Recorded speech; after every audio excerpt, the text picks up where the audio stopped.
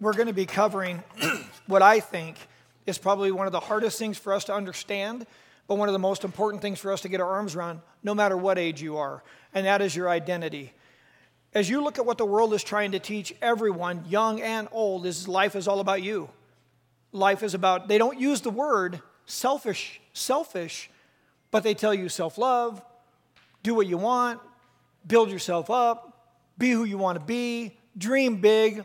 All those are not bad things, but they will not use the word that they need to use, and that is selfishness. Because everybody in the world is telling you it's all about you, which means you're selfish. And I'm here to tell you tonight, I'm going to turn this whole idea upside down on its head, because life is not about you. I have told men that forever. I've told my own boys that and my daughter that. When you get married, fellas, life is not about you. It's about selflessness, not selfishness. But when you listen to songs and you listen to music and you watch movies, you watch any Disney movie, grown-up movies, whatever it is, it's going to tell you life's all about you. Go do what you want. Dream big. Go chase the world. Do this, do that.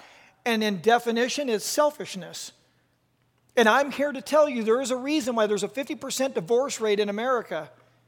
It's because as you're growing up and as you're being taught, especially in relationships, it's all about you. Even if you think it's all about the other person, it's all about you, because until they do something you don't want them to do, then you dump them and you move on because it's all about you. So for the next 3 weeks, what I want to talk to you guys about, and I pray that you get your arms around, is where you find your identity at. First week tonight, we're going to look at who we say Jesus is. In the Bible, we're going to look at Matthew 16 in just a moment with a question that Jesus lays to his disciples. Who do you say I am? Next week, we're going to talk about who he says we are. Tonight, we're going to talk about who we say he is. Next week, we're going to talk about who he says we are. And then week 3, we're going to talk about who we serve. But listen to me, you guys. Please get this. Even if you don't understand this, I want to give you a compass tonight. I want to give you a compass to give you a direction in your life when you're caught up in the moment and you don't know what to do, and you find yourself finding an identity in someone else or what I do or whatever that might be, who I hang with, whatever that is. I want to give you guys a compass tonight, and I want you to hang on to this compass, how you find your identity in the midst of a storm. Because that's really when we're trying to find our identity. When we're dating someone and everything's going wonderful, that's great. But I want to give you guys a compass for the next couple of weeks on where to go to find your identity. And really what solidified this thought in my head, on New Year's Eve, Rachel and I were watching a New Year's Eve, going to watch the ball drop in New York City. And I'm not being hard on this guy because he is who he is. So I'm trying really hard not to be too critical tonight what I'm saying, because it breaks my heart to see what you guys are getting taught life is all about, because it's an absolute lie from the pit of hell. This guy named Billy Porter's got a song out, Love Yourself. And I watched thousands of people in this crowd jumping up and down and celebrating. And this dude's running around on the stage. Pretty talented guy, actually. Love yourself, a revolution. It's about you. Revolution, love yourself. And I watched all these people, and it struck me. All these people are jumping up and down in unison, celebrating self-ishness. See, when you're a Christian, everyone in this room who is a believer is unified in someone, and it's not you. It's him. And that's why Lexi can say no matter where you go or whatever group you're in, Jesus stays the same.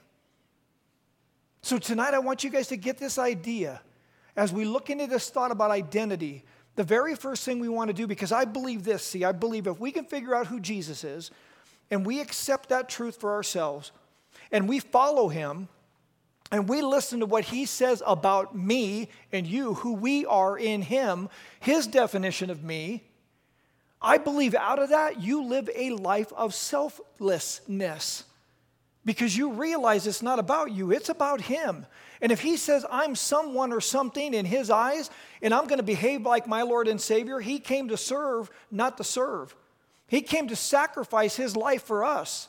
And you will do the same for others. And if you get this as young people, oh man, if you'll get this as young people when you're married, you will never end up in somebody's office thinking we're going to get divorced. because you will find someone who is like-minded, and I will never have to tell you, don't date a non-Christian. Christians are supposed to be selfless. Non-Christians learn to be selfish. You mix those two together in a relationship, and it doesn't go well. But if you guys will grab a hold of what we're going to be going over for these next few weeks, and you learn what it looks like to be selfless, oh my Lord. Pastor Dan often says it this way.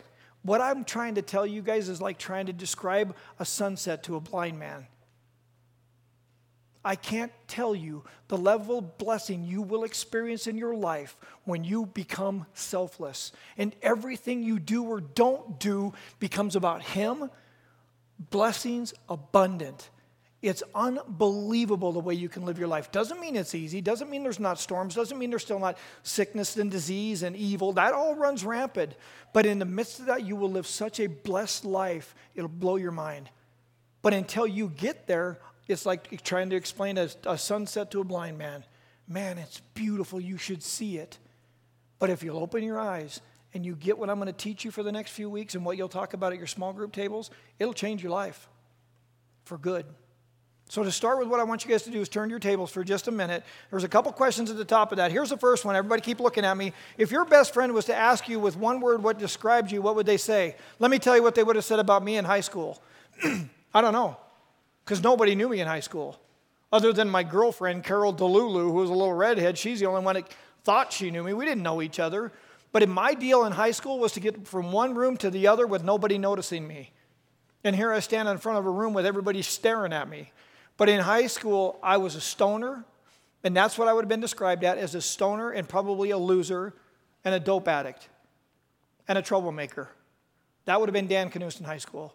So what I want you guys to do is ask yourselves this question. If your best friend were asked about you one word, what one word would best describe you, what would they say? And the second one is this. If the average person in your school, if you ask them, who is Jesus, what would they say? Talk about that at your table, and then we'll turn our attention back to the front of the room again. We'll turn our attention back to our small group tables. This is going to be real short and sweet and to the point tonight because we don't have much time. And I want to give you guys a little more opportunity to talk at your table. So I'll do my best to keep it short and turn you guys' attention back. So I want to read a scripture to you guys. And what's happening here is Jesus has been going around performing miracles, turning water into wine, healing sick, raising people from the dead, feeding 5,000. But what he did here is kind of unique. He traveled around all sorts of communities, but the Sea of Galilee, if you can see a map, the Sea of Galilee is here, the Jordan River runs here, and the Dead Sea is down here. Up here at the Sea of Galilee, Capernaum is right here. What Jesus does is he takes his disciples away from all the people. And when I prayed earlier tonight, away from all the people, let everything outside, stay outside. This is kind of what Jesus is doing this, and he goes to Caesarea Philippi. And he's going to an area that is known for pagan worship. He goes north about, 20, 25 miles north of Capernaum is where he goes. And it's a pagan worship area. And the setting in which they're having this conversation, if you can picture a big cliff, the disciples would be sitting here and there's a big cliff right here. And on that cliff, it used to be Baal worship. Now it's what they call the god of Pan. He's a false god, P-A-N.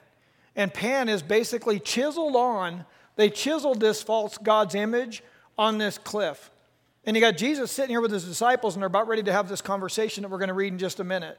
So I want you to see that setting, and that's why I prayed that earlier tonight, because I want you guys to let everything else go away, because I know what you guys go through in school. And you'll know what we go through as adults. The world has got a lot of evil in it, doesn't it? And it's hard to hang on to your faith. If we were just to be totally honest, it takes effort. You have to make a choice that I'm going to be a Christian and I'm going to walk with God. So what Jesus does is he takes his disciples, the 12 of them, up to this area of Caesarea Philippi. And when he asks them this question to settle what his identity is to his disciples. So in Matthew chapter 16, verses 13 through 18 is what I'm going to read tonight.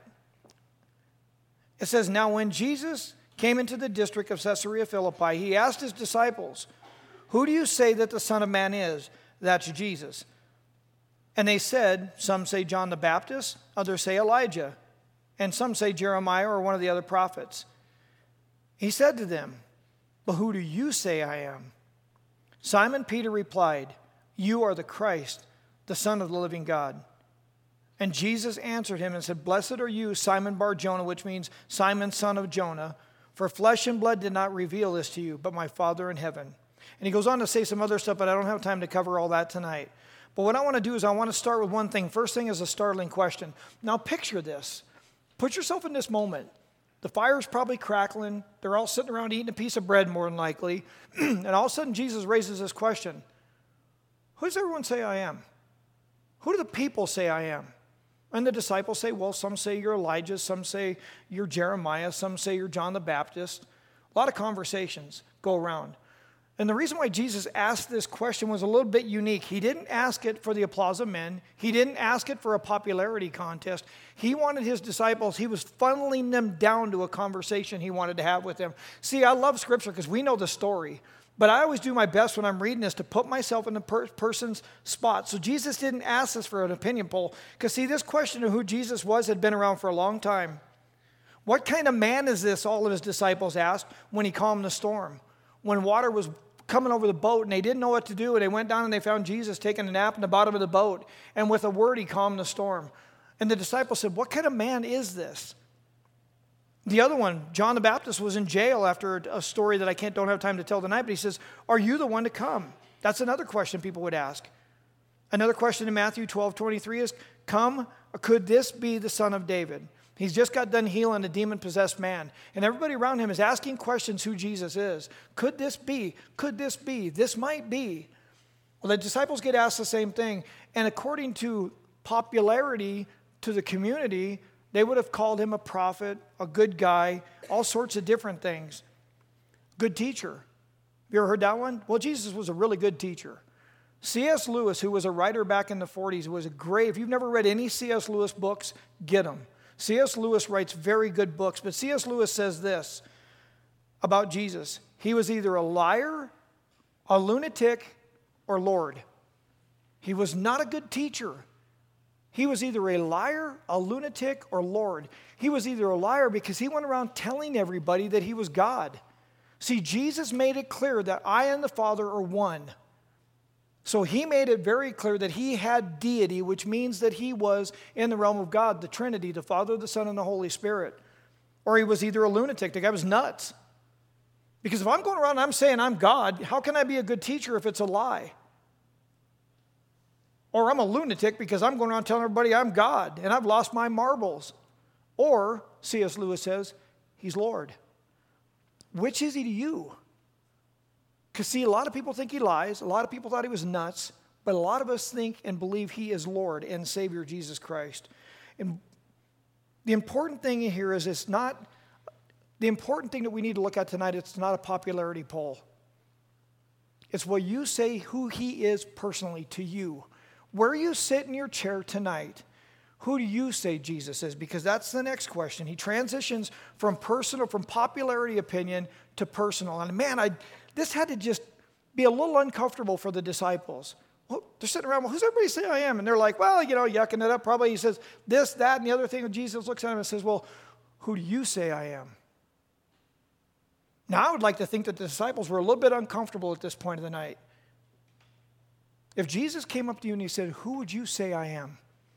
How would you answer him? Notice something that Jesus didn't do. He didn't ask him, who do you think I am?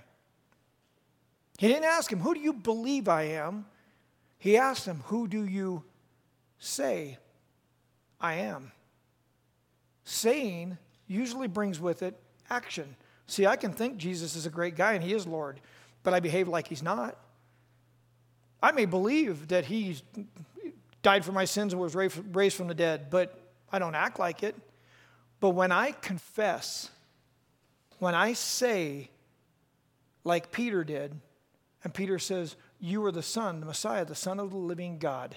Now remember how he says this. You are the Son of the living God. Remember who was chiseled on the wall? Pan, a false god. He's dead.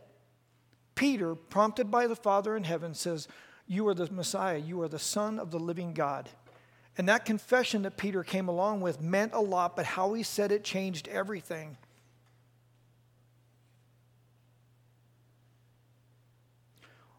When Peter identified him as Son of the living God, the Messiah, and you've done that, that changes the whole thing. He's no longer just a prophet and a good teacher. you at that point have a personal relationship with Jesus Christ. So when Peter confessed that, that changed the whole game. And I know this is short and it's sweet, but I want you guys to understand when Jesus asks these questions, he's asking you tonight the same thing. So the third thing I want to ask you is, where do you stand? Where do you stand in this? Peter gave the right answer. Would you? Could you say he's Messiah? Could you say he's the Son of the living God? Could you say he's my Savior? Your response to Christ will determine not only your values and your lifestyle, it will determine your identity. Because once you confess him as Savior, things change in your heart. He moves in and a whole new dynamic starts when the Holy Spirit of God enters into your heart and enters into a personal conversation with you. So if you've answered he's the Son of the living God, you're probably already saved. The question is, are you acting like you really know who he is? Because I want to challenge you guys with your faith tonight. I want you to know that what you're doing confesses a lot. So whatever you say and wherever you stand tonight, turn back to your tables for a few minutes, and I want to do something. We're going to close a little bit different tonight, and I want to give you guys a few minutes back at your table.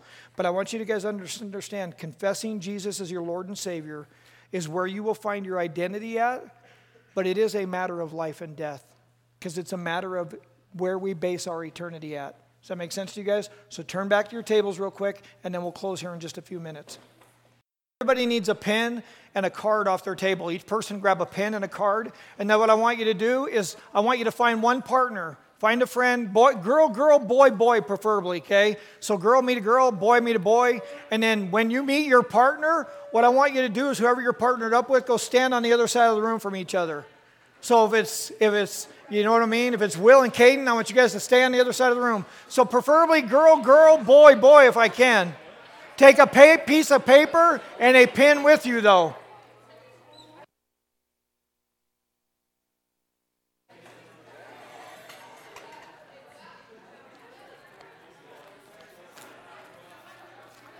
Once you partner up, get across the room from your partner, all the way across the room, please. Make sure that you can see your partner. Kind of get lined up across the room so you can see them right across from them, please. Okay, everybody got a partner? Everybody lined up? Okay. I don't want any talking. Shh. You're not allowed to talk, not allowed to giggle, and then I'm going to have you do something here in just a second that's going to be really uncomfortable. But what I want you to do is look at your partner, because here's what I think. A lot of us live our lives like this with Christ. I'm over here, and he's over there. Oh, I can see him. And I know he's there. If I need him, I know he's there. Say Will is Jesus. I know he's there. I can see him. But from this distance, how well can I see him? So what I want you to do is I want you to take 2 minutes, and I want you to write down attributes or characteristics about what you see in that person across the room from you.